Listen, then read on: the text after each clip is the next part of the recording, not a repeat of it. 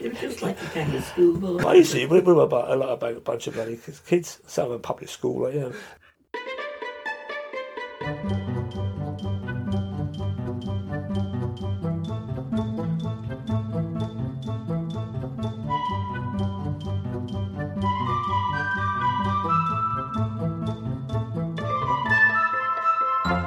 Hello, and thank you for tuning in. You're listening to Travel Tales from Beyond the Brochure, a podcast looking at unfamiliar places across the world and aspects of travelling you may never have thought of. I'm your host, the Barefoot Backpacker, a middle-aged Denbigh with a passion for offbeat travel, history, culture, and the whys behind travel itself. So join with me as we venture beyond the brochure.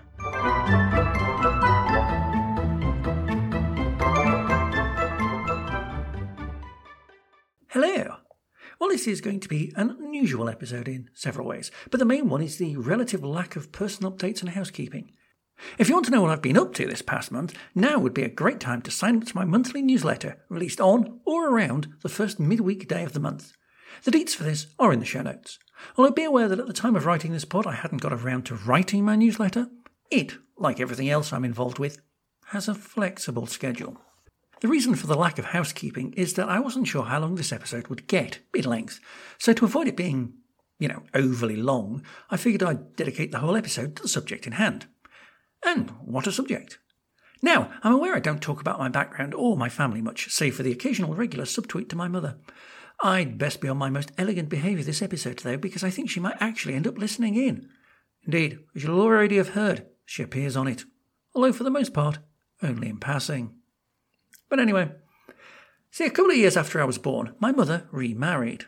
And Gary, the chap that she married, had an interesting job. He was a refrigeration engineer in the Merchant Navy. While he's long since left that role, he had some 25 years since doing the same role for a large supermarket chain specialising in frozen foods. This was how I first knew him, and thus may have been a child influence on my travels. Just for the record, I never lived with him, though they only lived a couple of miles down the road. That's something you'd have had to have asked my grandmother about, and is beyond the scope of this pod. But it occurred to me, after I'd done a few of my podcasts, that it would make an interesting episode. It's travel-related, it's a historic snapshot of a life that's very different now, and above all, it's not something I think many of you would necessarily know about. Certainly, I didn't know about it a lot growing up, and as you'll hear, there's probably some reasons for that. So, a couple of years ago, I went to visit, took my laptop and microphone, and set about interviewing him all about his life and his adventures. The whole thing was 2 hours and 11 minutes long, and that's mainly why it's taken so long to get this episode out into the wild. Transcribing it was a whole job in itself. Be aware, too, that Gary has a strong accent and a slightly fluid way of speaking. This did not help the transcription. Where to start? It makes sense, I guess, to start at the very beginning. What made him go to sea, and how did he find that initial voyage?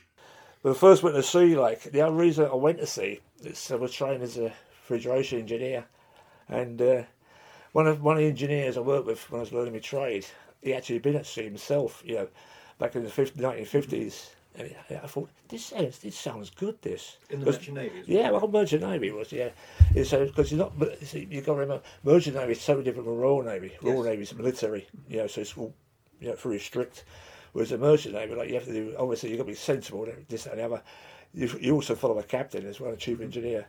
You take orders. But it's not sort of regimented, So all you did, you turn up for your work, that was it, And I thought, it sounds okay, this. And you got your own cabin. Mm-hmm. I mean, there was early ships, you had a cabin and a wash basin in your cabin, that was it. Mm-hmm. The crew never gave that, some of them. He also seems to have fitted in quite well on that first trip, though it definitely helps to have some good colleagues around you. But it's funny, actually, because the chief refrigeration engineer, a fellow from Merseyside, dragging bloke he was, really, really put you at your ease, because you're a new boy. Yeah. You do at sea. You're a first tripper, you're virginal, that's fun, but every aspect of the situation, every aspect, so, and he was great, looked after you, he did, he was really good, nice bloke, and he had medals on his uniform. In fact, there was one occasion when someone told me, on the side, that he was on one particular vessel, because most of these guys all been in the war, in the Merchant Navy war. So there was this engineering officer, I think it was a second or it might have been a chief, but they had more medals than the captain. And the captain wasn't very evident. This is a story I heard. The captain wasn't very impressed, like, but this lower ranking officer had more medals than him. So God knows what he'd been involved in. But like this guy from Merseyside, chief refrigeration engineer above me, he had medals. I was quite impressed. I saw him. And he was telling me, he says, it used to be great here since during the war, because they were all neutral on our side. He says, we being in Argentina, he says, you definitely see a body floating past the ship, because that's out like Wild West, those countries, you say. Everybody had guns, And it's funny as well, like, it's comical what he said, It was interesting, It was good time to be at sea, We'll talk about the hierarchy of the ship more later, but first I wanted him to tell me a little bit in his own words about what the Merchant Navy actually did. It's different from the Royal Navy, but I wanted to know more about how and what. What it was, the Merchant Navy base is like the Royal Navy, so it doesn't go to war. It doesn't. It's trade. Mm-hmm. Basically, you go all over the world. Whether it's taking stuff out from this country or Europe and taking it to the other side of the world where they can't produce it themselves. But what they can produce it themselves, you bring back. Like for example, you take out. What you could say, like machine parts, tractors, all the stuff. Britain and Europe, were not anymore. It's all Chinese. They were famous for building, even magazines, books and stuff. Any general cargo. The particular ship I was on, which is a reefer ship, which means refrigerated. That was the slang term for a refrigerated ship, and we had a big fleet. And you bring back, if you went to New Zealand, you bring back lamb. Or any dairy products, because you had refrigerated holds. How big was the ship? I mean, how much could it hold, your ship? Oh God, that particular one, the first one, that particular one, it was like 14,500 gross tonnage, because the tonnage is like different from as a ton. And you have to convert it into metric units now. But they were all like ships that were built in 1960. Very old, because we're quite old, you see. His first trip with the Merchant Navy was not without incident, although he does claim no responsibility for any diplomatic incidents. But the first trip I went on, first went to sea, that was down to Argentina. Mm-hmm. It was South America, basically. It was in the days when, just after the British got kicked out of, South America, especially Argentina, basically. But we still had a lot of influence down there. Yeah. We usually take down. I think we actually went out. Now we took some general cargo out, I think, from what I can remember, from London, because that's his port of issue was London, and we went down. We went through the Panama. Let me think. No, we didn't go through the Panama Canal because it was on the east coast of South America we went to, so we went across from North Atlantic to the South Atlantic. I've been to South Atlantic before the Falklands broke out. Nothing to it. I've been right down, went to Buenos Aires, and because we were stopped over Brazil first. That's where I lost my virginity. Then we went to Uruguay. I don't know what we did in Uruguay. I can't remember what we did in Uruguay. Well, I got a photograph of me in the... we done a Saturday afternoon. I mean, a couple of engineers were off duty. We grabbed a taxi and done a tour of the city. Went by the Presidente's Palace, old Presidente's Palace in Uruguay, and machine gun posts all went on every corner. Honestly. Already you can get the sense of where some of my adventurous streak and passion for lesser visited destinations may have come from. Everywhere is interesting. And certainly on his trips he visited places tourists generally didn't go, especially not back then, in the late 70s, early 80s. You'll hear later a couple more of his exploits to non-touristy destinations and slightly off-limit places. But I think it's important to provide a bit of background to the Merchant Navy. As Gary said, it's primarily a method of world trade, As you all know, the world is pretty large. In a straight line, it's 18,640 kilometres, or 11,580 miles, from where I live in England to the New Zealand Parliament building, and it would take about 650 days to walk it, assuming the pace I had on my hike across Great Britain, which was 18 miles a day. Except that you can't, because, as you also know, the world is 71% water. Now, water, specifically ocean water, has the dual advantage of being both flat and apolitical. So if you want to set up long-distance trading routes, the easiest way, logistically, is by sea. So they did. Think of it as being the naval equivalent of all of those long trucks and lorries you see on the highways and motorways. And just like those lorries, operated by companies such as Norbert Dentressangle Angle and Kuehne+Nagel, these ships were operated by companies like P&O, British India Steam Navigation, Federal Line, and many others. It wasn't one homogeneous organisation in that sense, but certainly there was little difference in actuality between them, and they were all viewed as one block from outside. In the UK, at least, it was officially defined in 1835 with the first register of seamen, but obviously trading vessels had been around a long time before that.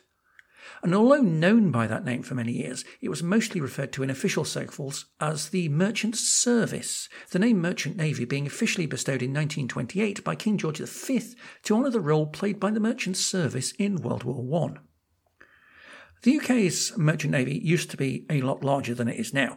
In 2012 it carried 3% of the world's tonnage, which, although still a considerable amount, is considerably lower than the 33% that it carried in the pre-war period.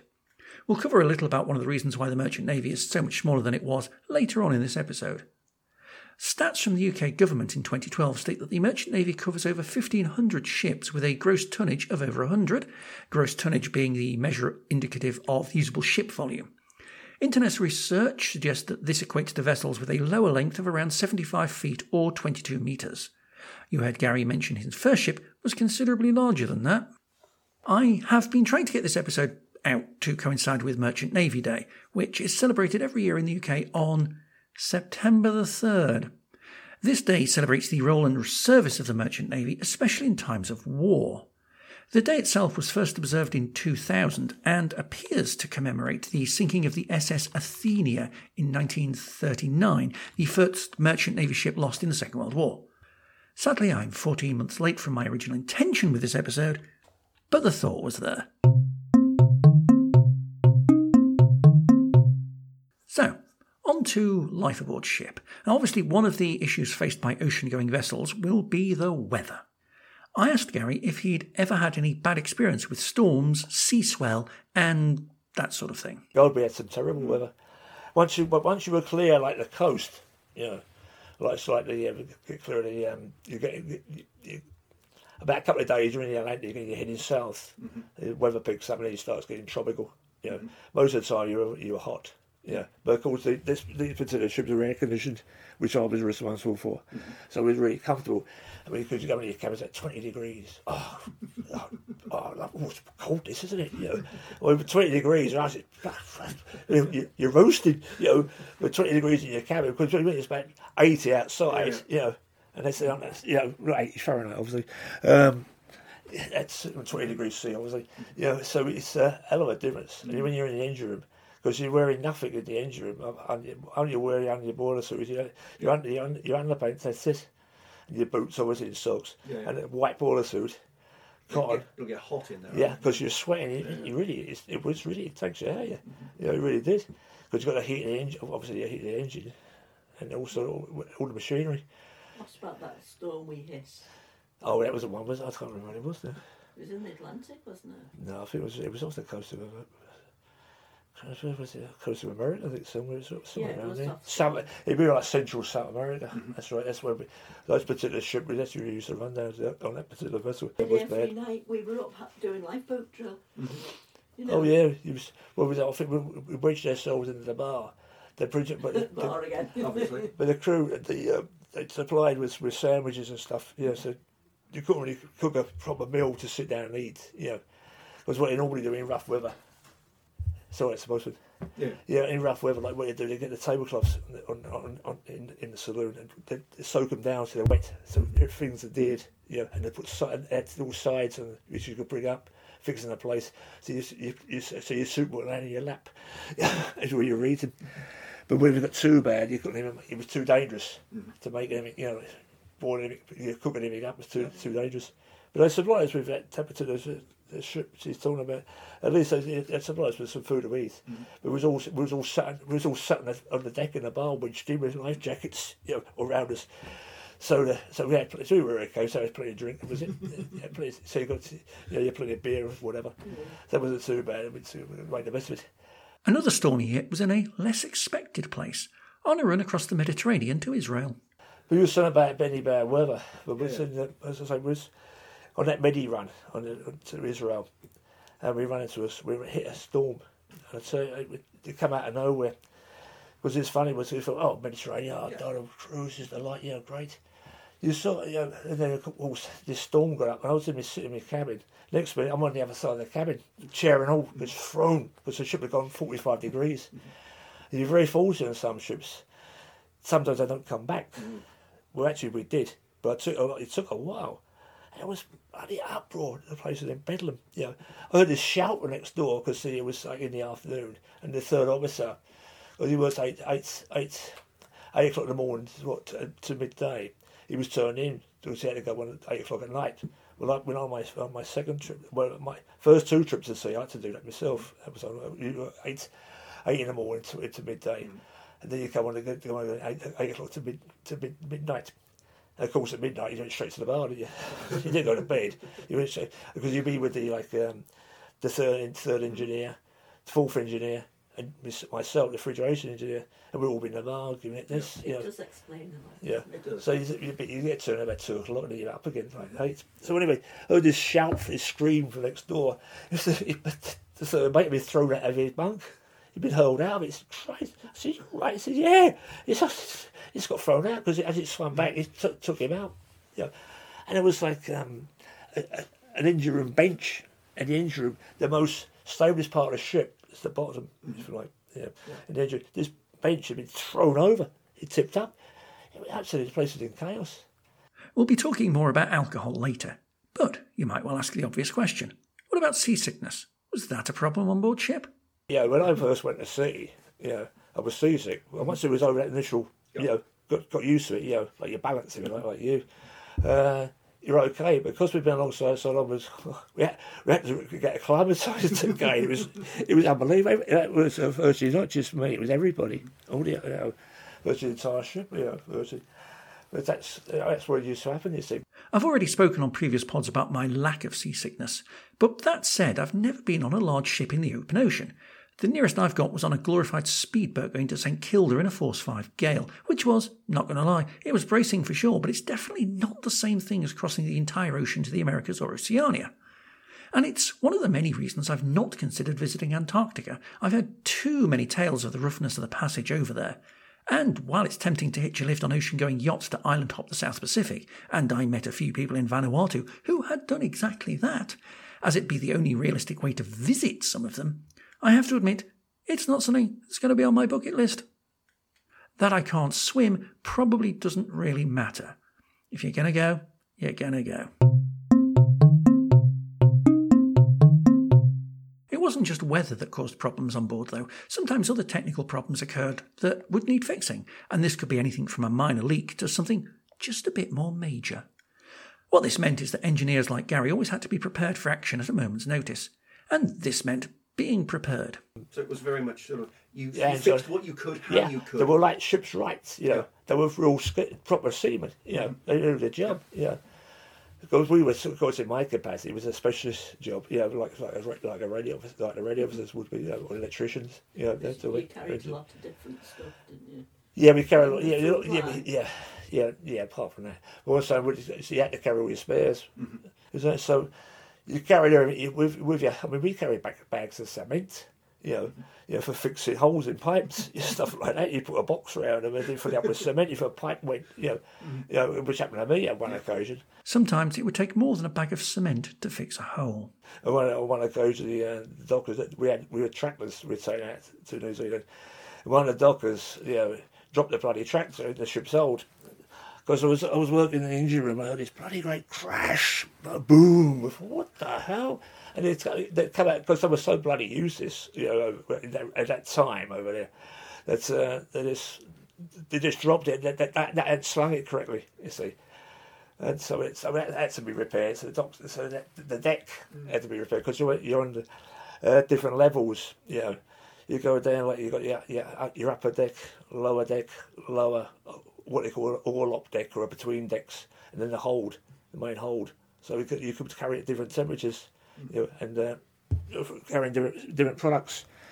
And he dropped his tractor anyway, and so that had to be repaired. Yeah, the deck had to be repaired. The tractor. Take the hatch out to get it repaired, which is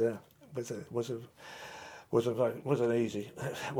And all the decks, you could open them all up and close them by hydraulics. That's what it works. Yeah, that's how you open them. Of course, other ships had different methods of working.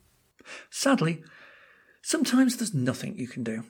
Obviously, the dangers of shipping are well known, from weather to warfare, bad navigation to onboard catastrophe, and while Gary never experienced shipwreck, he has seen at first hand the terror of the unexpected disasters that can befall naval vehicles. The other thing about when we went to Uruguay, the sister ship was actually alongside in Uruguay, which is like this particular vessel. So what normally happens when a ship goes, it's built, they normally would build two normally, exactly the same, yeah. That's what they call it, the sister ships. Yeah. There's slight differences, obviously, it's bound to be, but basically it's the same. So this was a sister ship was alongside. And what he'd done, he'd been in because this is up the River Plate, was another interesting place in the Second World War. Yes. So it was in the River Plate, so we're alongside this, so we got in there. What they'd done one night, this particular ship was travelling up the River Plate. It collided with a gas carrier. And evidently, because one of the engineers was telling me because his mate was on board, had been on board. In fact, everybody on that particular ship, because they worked for older brothers, that particular shipping company, they'd all have, they knew someone who'd been on the ship. Yep. And the ship went up. This blew up, basically, because what happened was the gas, they reckon it got sucked in by the ship's air conditioning system, and it ignited. And it was instant, presumably. Yeah, it was. There was totally instant. He said they reckon they found the body of one person. That was about it. Everybody was vaporised. So you can imagine what this ship looked like. Yeah. It was. I've never seen it. Well, first tripper anyway. The ship was like, Christ, just a hulk. Yeah. Nothing. You can see the shape, obviously, the combination, whatever it survived. But absolutely, you can imagine something's been through a massive fire.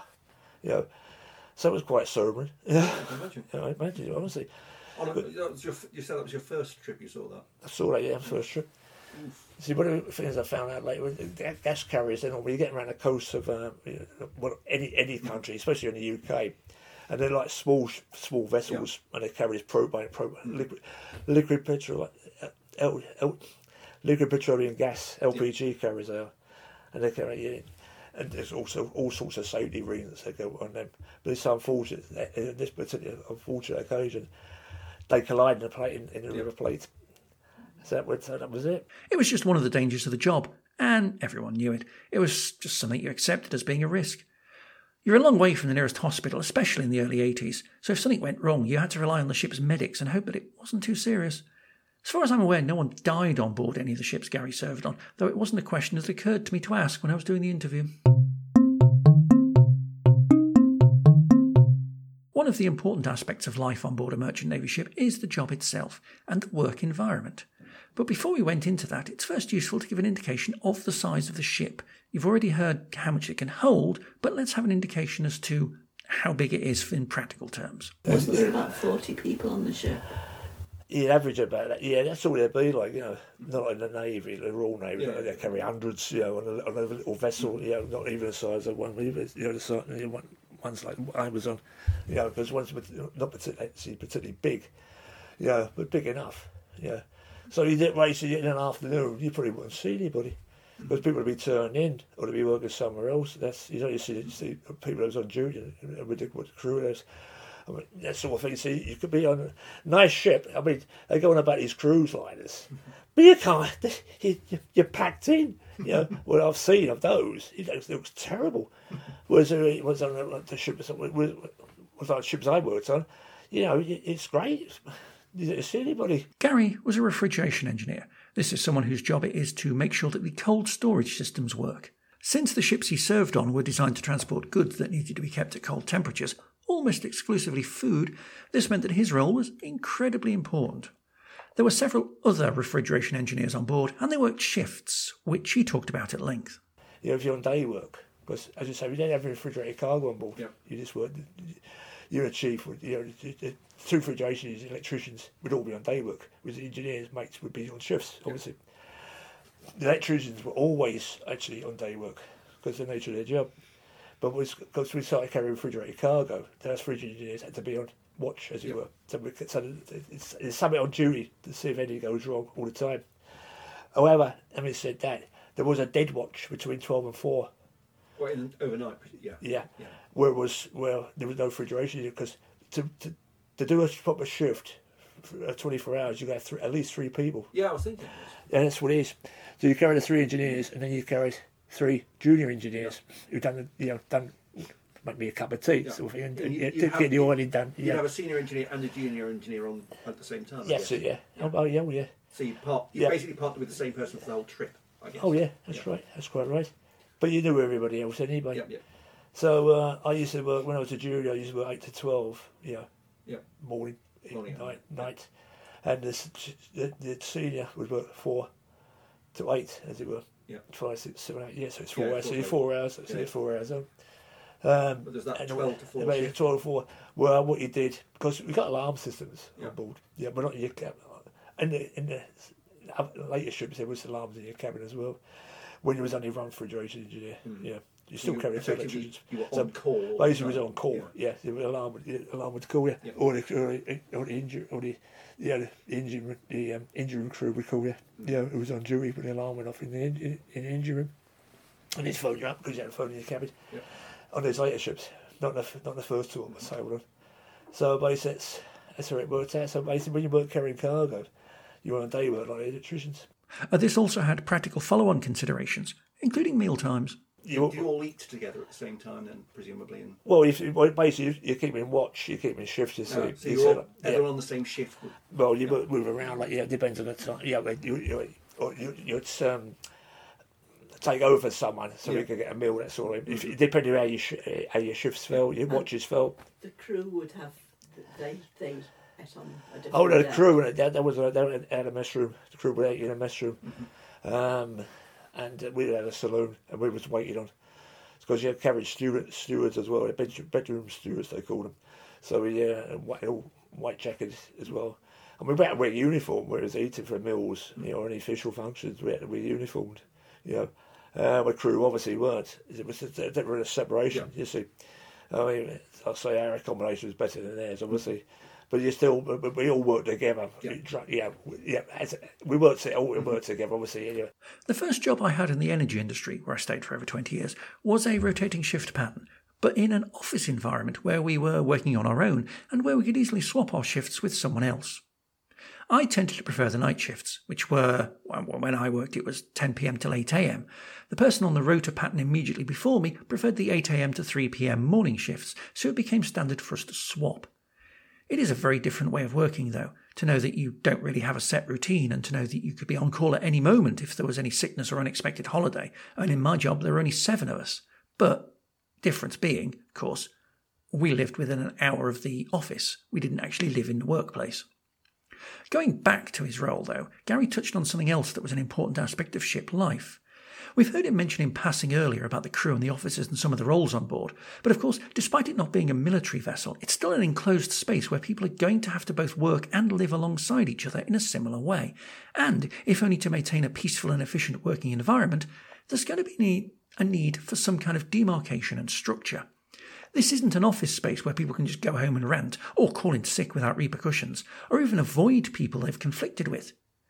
In addition, although there's obviously a mindset shift between work life and non-work life, there's much less of a work-life balance split, as you're essentially living at work, similar to the likes of oil rig workers, but also in a sense like many residential care workers do. And this had repercussions for the layout of the ship too, as it meant certain parts on board were purely reserved for certain roles or ranks. Like I say, it was really, you worked in shifts if you had cargo on board, if you had general cargo on board. That was for me actually refrigeration. Mm-hmm. We had this, it was odd, because you had your combination, and then in the corridor, like the companion way, like on the starboard side of the ship, that was where I slept, and engineers, you know, and the deck and the junior deck officer, I think. Next deck up, near to the bridge, you had just like your senior deck officers, and the captain and the chief engineer, and but what was once the refrigeration engineer, the chief and the junior refrigeration engineer, we were so like cabins were opposite each other, so like just off off the main accommodation, as it were, on this particular vessel. And in this particular, there was a separate door for the rest of the ship. The idea being like once the cargo was on board, the refrigeration is part of cargo, so it's kept the door shut. So it was like demarcation, if you like. There's a lot of that going on. It was like the ranks, you see. So when I become a senior refrigeration engineer, I've got 2 bars, 2 gold bars on my shoulder. You know, and of course, that was the third engineer, 2 gold bars. Second mate, 2 gold bars. All the ones like the fourth engineer would be 1 gold bar. Junior engineer, like electrician, 1 bar. Senior electrician, 2 bars. And then it increased amongst the engineers and the mates. It increased perceptibly. Second engineer, 3 bars. Mate, 3 bars. Captain, 4. Chief engineer, 4. That's as far as you got. I asked him about other roles on the ship and who else you needed in order to make it function. Sid was one of the, he was an AB, which means able seaman.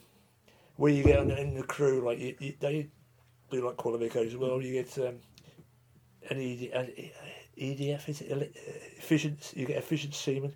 Okay. Then you go to AEB, which is able seaman, which is what you have in an AB anyway. That's what, which is slightly higher up because you have more skills. Because even like there's a lot of skills required on seamanship. You know, even though you haven't got any sails, but you still got to know how to, be able to put together a load of canvas and stuff like that, and do splice ropes and stuff like that, and get it rigged. Put your masts in and stuff like that. Get the gangway up and whatever. Put it out. Make sure the lines are taut for the tugs which take you out. And alongside, and be ready if a storm blows up. If you're in a storm port, like in Tila, to be ready to take the ship out any moment's notice. Because if a storm blew up, you'd be wrecked. Because Tila, we're in Central America, that's particular places where it could happen. So there's a lot of skills in boatswain, and then of course you become a boatswain and you charge everybody. A boatswain is a boatswain. He's in charge of that crew, right? And you had the donkey man who's like in charge of the engine room crew, like greasers. Would have been in the old days, it would have been stokers. But of course these are motor ships, they weren't steamships. But I did work on a steamship. I said my first trip to sea was on a steam turbine, and Macca ship, beautiful, all brass, that sort of thing. Well, you see old films, stuff like that. And then of course the electrician, he was green, had a green bar. Red out was a pale blue, and the purser, who was in charge of catering, in charge of catering, he was double bar as well. He was a senior officer. He had a bloody good cabin, like the captains, because he was responsible for the paperwork basically. For the Richard Indy personnel on board. Responsible for the money as well, isn't it? Oh yes, that's why we used to call him the chief thief. I'm not joking. It was a term of chief thief. But if you had a good chief on board, if you had a good purser on board, they don't like being called chiefs, they like being called pursers, which basically what they were. You charge the purse. They doled out the money for when you was in port, the foreign currency they needed. They doled out. They make sure you get your wages, get your correspondence, all that sort of thing, all that sort of domestic issues. They're like the domestic one in charge of domestics, basically on board the ship, whereas the rest of us around specialised jobs. Basically. That's it. You ran the ship and he ran the... Well, I ran the refrigeration plant, because it was a refrigerated ship. I mean, you had other vessels with general cargo. They may have a locker that may carry some refrigerated food, as well as also the food for the galley, and that would be run by the engineers because you didn't actually need you didn't need a person just for that job. Because it's important. If you lose a cargo, the ship's lost all its money. So what the idea was, you took the general cargo out, and that would pay for that particular trip, and what you come back with was all profit, pure profit. And you pay enough profit, you got enough to build another ship. That's how you get your fleets built. And so that's that P&O General Cargo Division was the biggest one in the world. Really was. If you had a decent purser on board, one that wasn't like a skinflint, I want to make sure, look how much money I've saved, company, miser, Then your ship was a good eater, so, and you had a decent cook. They were good ships. They were the best. They were good. If you had a decent person, you're laughing, But some were quite a few weren't. Sometimes there were clashes with the people on board, as you might expect given being in an enclosed space for so long surrounded by the same people, and especially, as we'll hear later, alcohol was the easiest way of switching off from work mode. Gary was party to one incident on the first trip he did. Oh my God, there were some tough bosuns. Jesus Christ. You have to be in that job, don't you? Especially in the 5 ships. Yeah. Talk about tough, was not bloody in it. I was seeing an AB, he was from Stornoway. Oof. And the bosun was from Stornoway as well. As in weather-wise, anyway. Oh, weather-wise, yeah. But these two are both from Stornoway. And all we don't getting into fights. I remember seeing the bosun one morning. He said, "Where's your teeth?" One of his teeth knocked out, but his AB. His AB literally was built like a Hulk. He literally was. Lovely bloke, though. I got on great with him. As you do, as you had to, basically. Yeah. But he wasn't a bully, really, like this. But it's like, it took no nonsense. Because I remember being at a party in a crew bar one night, outside the 5 ship, and they made this bloody big punch, in this bloody big tureen. And they all got drunk, And then next minute, someone stumbled in. And the thing was, one of the galley crew, stewards, if you like, worked in like a galley boy, if you like, knocked it onto this bosun, this AB's foot, I told you. And he said to him, "Did you just knock on my foot?" He said, "Well, yeah." And so he's got a boom. He knocked him out with his head. Went, oh God, screaming. I thought, what have I joined? Finally, there was also a slight rivalry between the merchant navy and the military. Gary told me this incident while going through the Panama Canal. And another occasion, the second mate was telling me we were going through the Panama Canal. And because of the Panama Canal, you have to have their own pilots take you through. And usually, because it was a military base there, when I first went through there, it was all military. And you see the military personnel on a weekend out in their speedboats, enjoying the weather. Because it was this tropical. And we on this particular trip with this particular captain, the pilot comes on board, American baseball cap, bag with him, gets on board. He says, "Captain Smith up his room." He says, "Smythe?" He says, "Shit, shite, it's all the same to me. Shit, it's all the same to me." And the second mate was there. He's like, "You met him?" He had to go out on the bridge waiting to stop because he was laughing. Imagine the look at the captain's face. And next minute, he said, "Right, you know what you're doing, don't you?" Takes the radio out, switches it on, starts eating, starts having a snack. And he couldn't do a thing about it because he was actually in charge of the ship, this part. At the time, so he wrote out the captain. But in the case of emergency, the captain could take over. Like if anything really dire happened. So I didn't give him money. He was all right. Doesn't make blimey. I don't care who you are. This is what he thought. It was just the second mate for himself. It must have been so bloody funny. He said, I turned away. He was laughing. From a personal preference point of view, I famously don't really get along with authority figures, as you surely already know. So the idea of not only working in an environment where the chain of command by necessity has to be quite rigid, because a ship in the ocean is no place for dissent or questioning command in the moment, but also being stuck around those same people all day and night would absolutely not be anywhere on my radar. I'd have been laid off at the first port. It's just not something I don't think I could even do grudgingly. It's also why I never applied for Big Brother, despite every one of my friends saying it would make good television if I did. Every single one. I value my mental health more than that. Sorry. Obviously, food was an important aspect of daily life. After all, when you're feeling peckish on a huge vessel in the middle of the ocean, you can't just wander off to the nearest Tesco Express or 7-Eleven. In fact, meals tended to be more formal get-togethers in the canteen, with a limited menu, albeit more varied than you might expect. You get all your meals are provided, obviously, because you had there was a cook presumably on board. Oh yeah, there was 2 cooks. You had the chief cook and the second cook which was like, normally classed as like they used to call him a baker. Mm-hmm. Then you had a galley boy who was learning a trade as well. Sort of like kids help, that sort of thing. And they qualified. All had to go to catering college. So like, I was come from Merseyside, catering college. Even the engineers went to college at Merseyside. What was that? Riversdale. I think it's Riversdale near Sefton. So that way. I don't know if it's still going. And so you had your breakfast, lunch, dinner, and supper. If you wanted that sort of thing. What sort of food was it? Oh God, you could have your breakfast is like normally full English breakfast, or you put on a special one. You could have fruit, whatever, cereal, all that sort of. Like 3 courses if you like. They put on like they may do like poached eggs. So you have poached egg breakfast. So you like bacon, poached egg, whatever, like and all the trimmings, what was ever on the menu that day, what they could provide, because you had to be.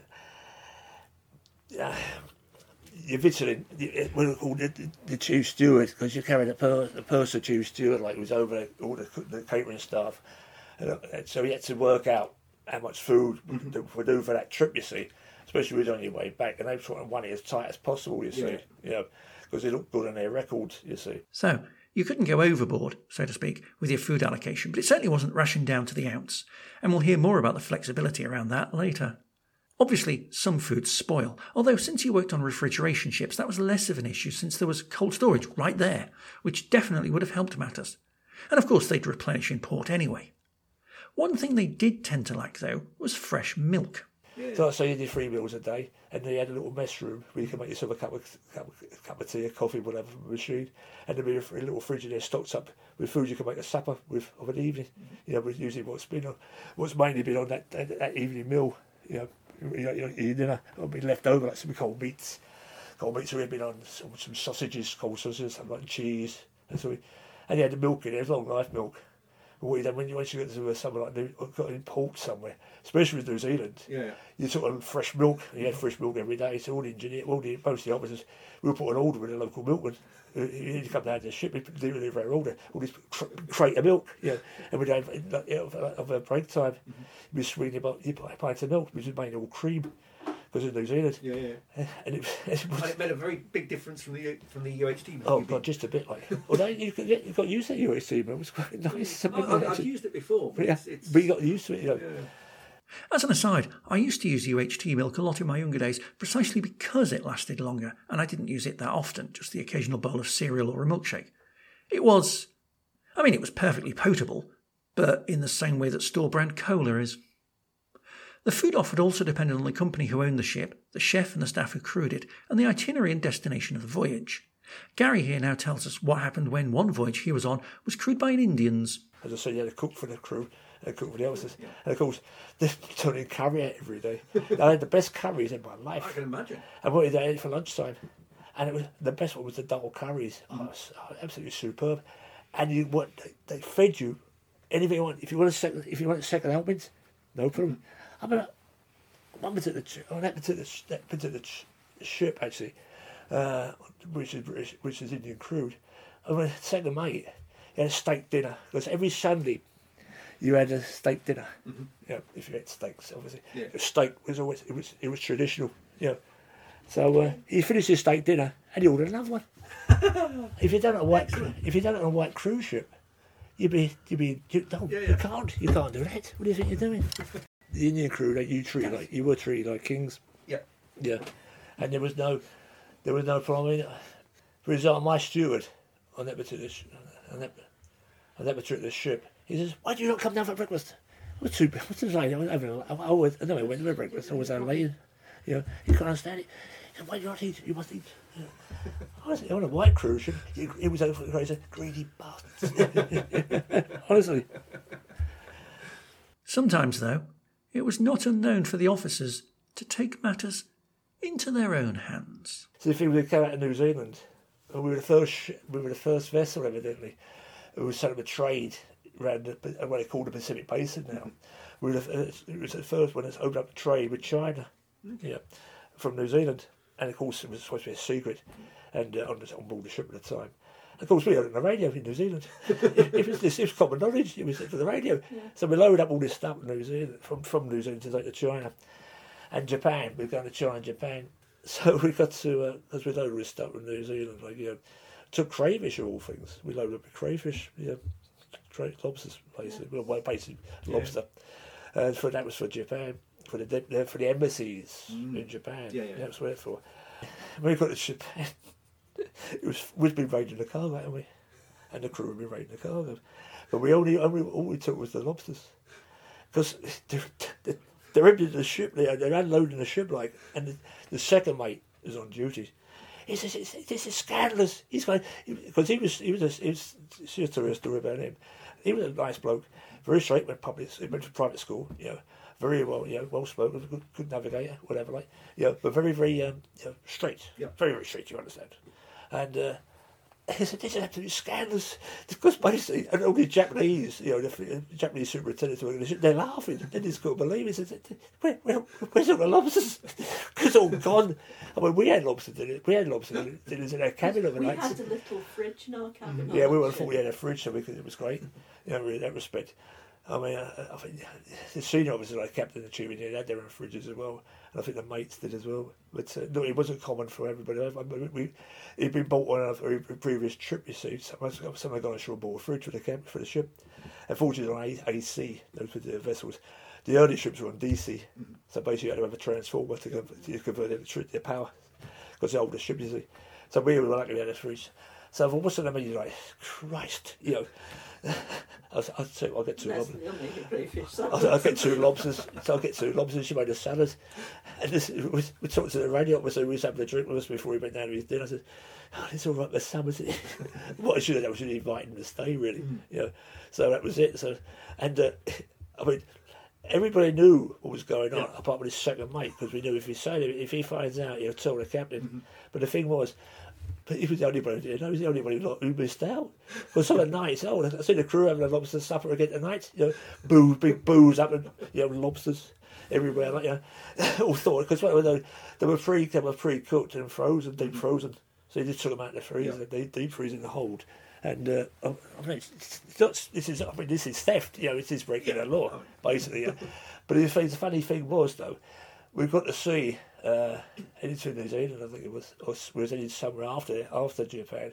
And on the menu, in the main menu, comes crayfish. Hey, crayfish, nice. And the chief engineer, who happened to be a New Zealand as well, I had to come down for this. He said, I had to come on for this one. I said that was in the menu, and the captain said, "Yes, they've done very well, haven't they?" Who the hell bought lobsters to eat on board a ship? So even the captain knew what was going on, what the score was. But he was the sort of guy who was, he would turn a blind eye, fair man, knew the score basically. Obviously, this was not common or expected practice, but since it happened so long ago, I'm sure no one's going to press charges. But for clarification, this is theft, and I'm absolutely not endorsing this sort of thing. Would have been funny though. One of the important things to bear in mind about the job was the sheer length of the journeys involved. Bearing in mind that Gary in particular trips all the way from the UK to New Zealand, I asked him how long that took. Well, normally, that New Zealand one, you normally take about 14 days to get across the Atlantic from Europe, and then you pass through the Panama Canal. There was like another 2 weeks or so across the Pacific. We didn't see anything. Empty. You might see the occasional ship, but you see lots of islands. It depends where you're pulled into. Would you have stopped off anywhere en route to? No, you stop off in Panama, take on bunkers, which is fuel, fresh water, and maybe some supplies, because you took all your food with you, obviously. And so basically, you could be a good month to sea, easy. And for much of that time, there was nothing to see except the horizon. The journey was like being on a motorway of the A45 through Cambridgeshire or an interstate through Kansas. But I was on that particular trip for about 5 years, going down to running down to New Zealand. We got sort of like a liner routes, basically. Not like a cruise liner, obviously, but a liner because you're on one set, like with a train, there was one like in the city, if you like, as we did. And the old saying was, once we got out of port, I remember the second officer, he was a second mate, he turned around and say, "Right, we was underway, out to sea." He said, "Right, put on the tram lines." That was a sign at sea. You got put on the tram lines. And we used to sort of say, you think it's full of the empty beer cans. By this time, you just full of the empty beer cans. Because also there was an awful lot of beer drinking going on. Of course. And the like sort of things, yeah. Yeah, we'll definitely be talking about beer soon. I mean, we've already started talking about it. But as for the journey, even once in port, you might be there for, well, quite a while longer than you expect. So we was about a month in Auckland. Yeah, we were this month. We were growing barnacles on the ship. Like was there, that flipping along. Like normally, you'd average about a week or so. Or maybe a couple of days. It follows on that the crew had to make their own entertainment whilst on board. Some of it was quite benign. Remember though, this was in the days before podcasts, before personal music systems even. That said, I'd imagine even today the internet access on board an ocean-going vessel somewhere around Kiribati might not be quite equipped with state-of-the-art broadband internet connectivity anyway. You made your own entertainment, in that respect. So because you carried videos with you and films, and what you do, you get in a port, you change the films around. It's a bit around projector and screen and stuff, and the crew would have to use it as well. Because that was what your sole entertainment was, Now these floor shows on a cruise line and all that sort of stuff, no different bars, and that's it. You had to do it all yourself, which is great. And plenty of books and stuff to read anyway, so it was okay. I mean, I used to be turned in for about 9:30 of the night. Because you've been working all day, and you're at sea, and sea air is really good for you. It makes you really sleepy, and you don't get bored about the noise in the engine room or anything like that. Because if you get used to it, presumably. It rocks you to sleep. And it's only in decent weather as well. You get cold as well. So we usually I'll grab a sandwich and some long life milk. Because that's milk we used to carry as long life. So last time it was in cartons, So read a book and turn in, that sort of thing. But it was okay, it was great. One thing to bear in mind was the state of the accommodation, given that you'd be spending an awful lot of time holed up in your cabin. Because I worked with a fellow in Iceland, he was on the Balkans, he was like a third engineer. But he had his own cabin, but in his cabin he had his own he had his own bathroom, study, and a study, say, a day room, What the hell? All we had was a bunk and a desk, and a sink in a corner on the cargo ships. Of course, it got better later on when Lizzie went to see us. We had our own bathroom, luxury. Had your own bathroom, shower, it was a luxury. But that was that's because they improved accommodation. You see, a lot of those old ships, they wasted a lot of space because they had like the decks and the sides. So there was a lot of that space could have been used, because all you do, you went out there and just sat down basically on a bench and whatever, look and gaze out to sea, it nothing basically. So all that space was it's how they built them. However, for most of the times, there was always the bar. Just like for food, the ships Gary was on had 2 bars, one for the crew, one for the officers, essentially. There was, of course, rivalry between the bars, which led to some funny incidents playing out. Here, Gary tells us about a darts match between the crew and the officers that both sides were determined to win by hook or by crook. You got together on social nights as well, for playing a darts match. They became great rivalry darts matches. Honestly, the stories I could tell you about that.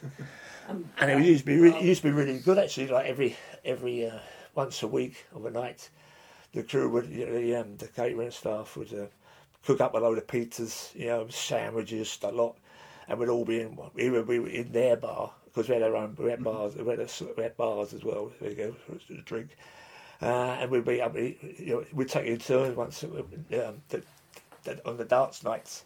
We would go to their bar, or then we'd come to ours, and they would play the match. And it was very one chief engineer I served with was a governor of Newcastle, and he'd been at sea a long time. I think it was a nice bloke. It was so important to him to win this match for some reason. Oh God. It was he couldn't care less about anything else. He just want to win this darts match, and and the bosun built this darts trophy. It looked like a spear. It was like that big. It's supposed to represent a dart. You see, it was absolutely grotesque.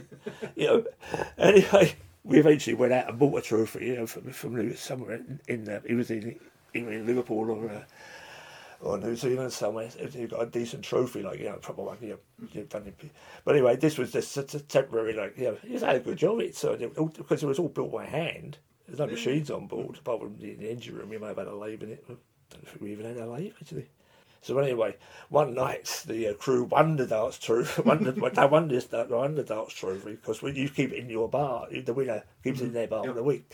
So one night we won it. They won, and the chief engineer's face is like thunder. It's really annoyed.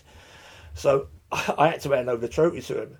I said, it gives me great pleasure to hand over this trophy, and all the crew were laughing, and the chief engineer's going, tearing his bloody hair out virtually, because what he did, he pulled my junior. Because there was two fridge engineers. There was a senior, senior refrigeration engineer, and a junior refrigeration engineer. So he actually pulled him off duty, from his watch, where he should have been working. Mm-hmm. He pulled him off because he was such a great darts player on this occasion. And the junior said, sorry, it's the chief. I said, don't worry, man, it's okay. He said, no worries. Because you don't care. I don't care if you're on watch. He says, you're playing darts. Unfortunately, they won that day. The officers won that day. So he was made up. He said, great, buy him a drink. Oh, yeah, great. Even when in port, or possibly especially when in port, the entertainment and the beer continued. The first thing you go ashore, like everybody, so you go to the nearest bar, or once or a bar that's got a good name, or you go further afield. The crew would go to the nearest bar. Yeah. We would sort of officers, we'd be more. That's what Susie used to do. Charleston, we were in when we were all sitting in the bar, the tavern on the Green. Oh God, yeah, it was good. Yeah, because the ship's supposed to be sailing in 10 minutes. Somebody would have a round of beer. They couldn't have gone because half the crew were there. You couldn't have gone right half the crew was there, and if you can't sail unless you got a full. You got a certain amount of crew on board, but the one person you can't sail is the radio officer. Mm-hmm. Yeah. And obviously, one of the radios was telling me, he says, one pool he was on one particular trip. He said, I've actually been offered money by the crew to stay ashore. So they wouldn't sail because they were having such a good time. He said, I was tempted. It was a lot of money because they paid bloody good money actually. I wanted to put the hours in and didn't get to leave like we did. Because the leave right on there for an officer was like 2 on, 4 off, if you like. So an average trip for me would last about 4 months. Yep. So you really get about 2 months off. That's how it works. It's the way around it works. And of course, you've heard all those tales about ships coming into port and everyone getting very, very drunk. Well, it's not a stereotype.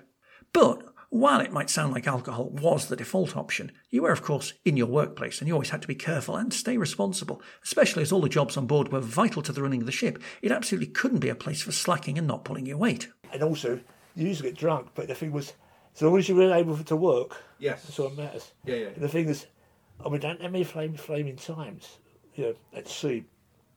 Yeah. Presumably being drunk on duty was never on duty. Yeah. If I used to go up in the morning, it'd be a rarity. I mean, I'm not proud of this, but it was the same with all of us. It used to be a rarity to wake up in the morning and not to have a hangover. Yeah. Because by midday, you're clear, okay? Well, sea air. Exactly. And also be young. You see, you're only in your 20s. And presumably also... You couldn't do it now. What you were doing was so intensive in a sense. Yeah, but the thing was, it was so hot. Yeah. You were sweating out. Yeah, and you had to take salt tablets. Yeah. Because I remember on one occasion, it was still new-ish, as it were. And I thought, God, what's happened to me? I felt lightheaded because of like assault. So not about this salt. Don't forget too, though, this was the 80s, and even in strong office culture, drinking on the job was... Well, I mean, drinking actually on the job was frowned upon, but liquid lunches, early finishes to the pub, and even post-success celebrations were all not just tolerated, but actively encouraged. Industries well noted for this included journalism, politics, and many parts of finance, but especially the traders and the brokers who run the stock markets. One assumes that it's much more regulated now, but then as we'll hear at the end, it's a much smaller crude operation now anyway. So, all this talk of downtime leads us naturally on to talking about shore leave. Now, shore leave was an opportunity to let your hair down and have fun without worrying about work the next day, and without having to worry about anything on board ship. On one occasion, there was myself, third mate, who had his wife on board at the time, and 3 cadets. We hired a minibus in Auckland. We set off for spend a weekend in New Zealand countryside. Oh, no. We were around the Coromandel Peninsula, a place like that. And unfortunately, the third mate asked the cook if he could supply us with any food. So, cook said, "That's not what's to me." And gave us a load of steak, which broke every rule in the book in New Zealand because of British agriculture. Because if they get foot them out over there, they're dead. Yep. Yeah, it would have been them days. Once again, I'm not condoning breaking any local laws or customs here. Shore leave, though, wasn't just a simple case of arriving into dock and immediately deboarding. Even in port, there had to be a certain complement of people on board ship for security and maintenance purposes. So as Gary goes on to say, you weren't always guaranteed to get it, or at least not immediately. If you were on duty at the time, you couldn't leave the ship.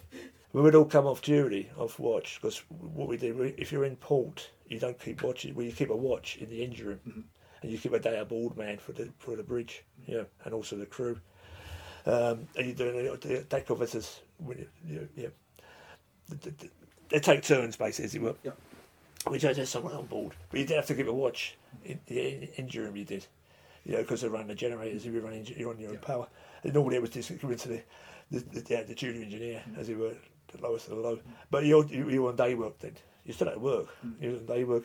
So once we'd all finished work, we're all steaming ashore straight to the most popular bar in that port. The ship always has top priority, basically. It just meant in practice, though, you might have to wait your turn.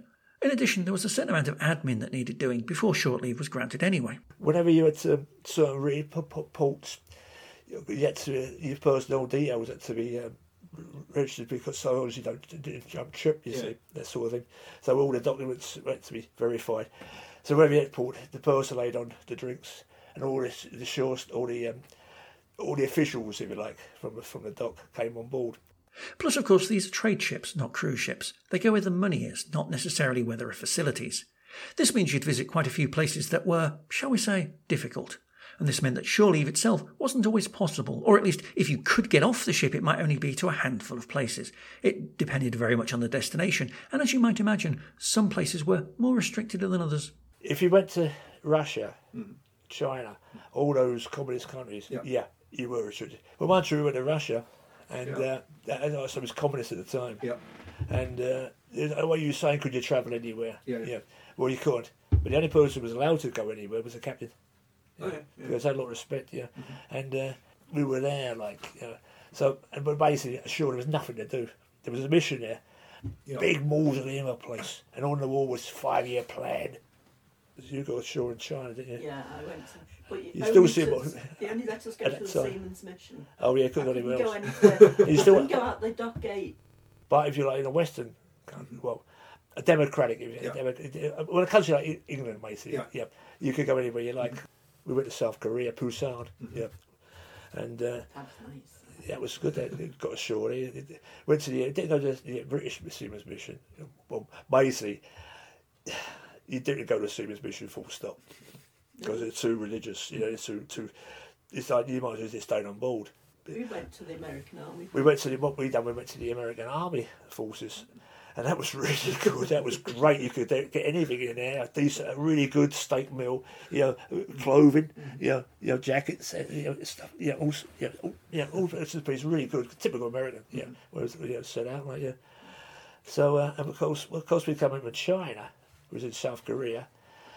We was right up next to it was like a building by the side of the ship, like a bunker, like a block, basically shaped like a block, and on top of that block was a machine gun, a belted machine gun, Pointed at us for the whole and time.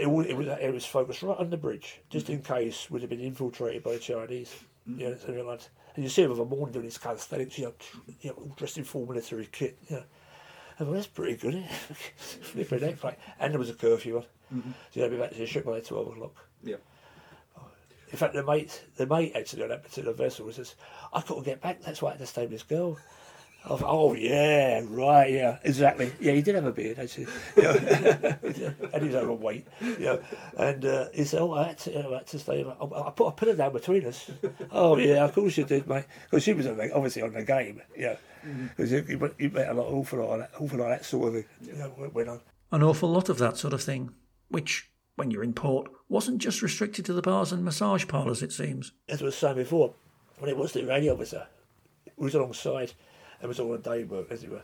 When you turned in one evening, because if you're alongside, you basically you didn't go to bed before midnight at the earliest, It's better than Boogies, Boogies or whatever. With a wonderful royal family. Anyway, so because there'd be something going on, you'd be in the bar, or you might have thrown a party.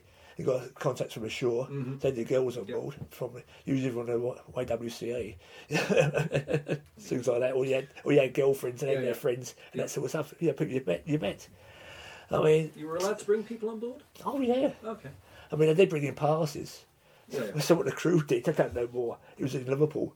I don't know more. Like they was having the passes. I want to go to a party on board the ship. So complete strangers, but of course they're all female. Of course. Yeah, unless of course you were one of these rare people.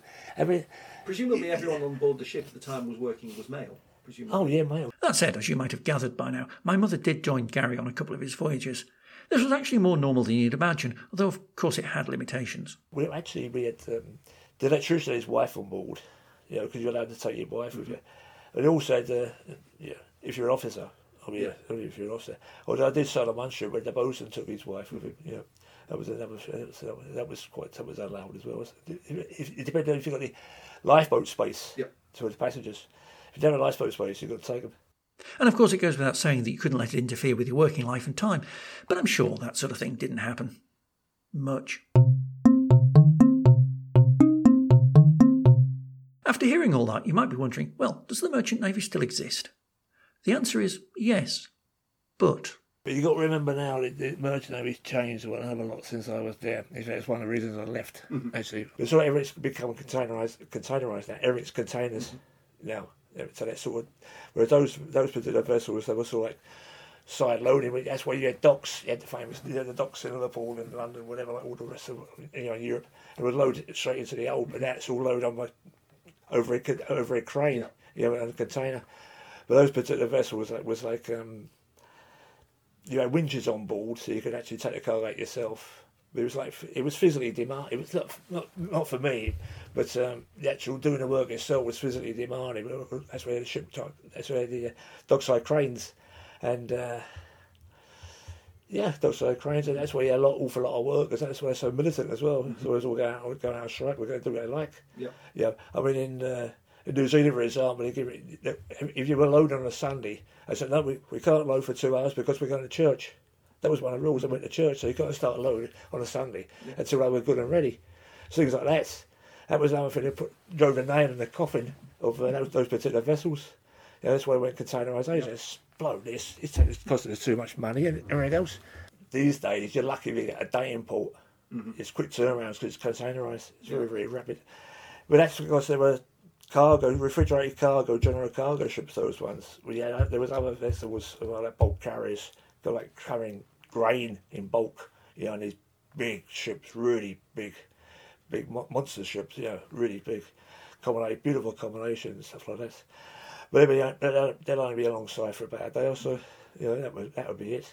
And they'll be out of the way ports, miles from anywhere, because of what they'll be carrying. It could be anything, steel, as I say, grain, oil, oil tankers, obviously.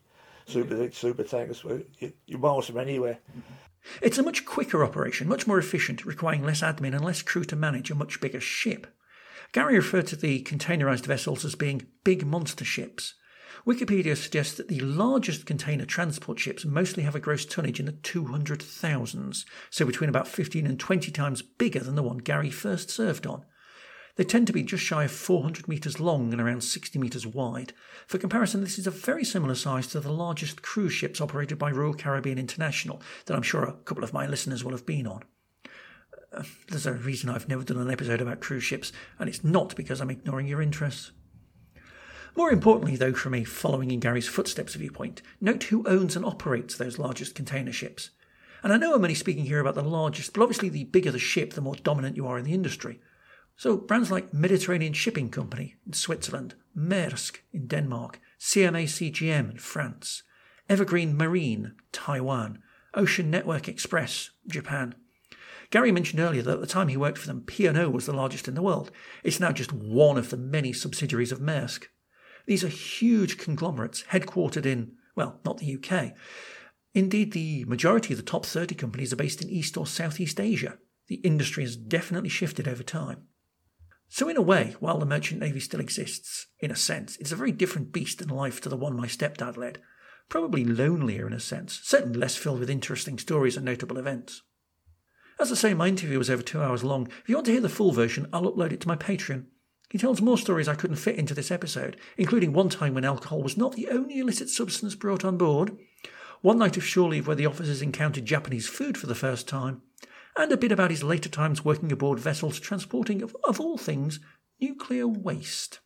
And on that note, one of my earliest memories of Gary being on the ship is when I picked up a reverse charges phone call from Barrow because he'd just arrived and wanted to let us know that he was on his way home. Well, that's about all for this episode. Join me next time for something very much more on dry land. Until then, remember, don't mix hyoscine or scopolamine with alcohol. And if you're feeling off colour, as you might do on board, keep on getting better. Thank you for listening to this episode of Travel Tales from Beyond the Brochure.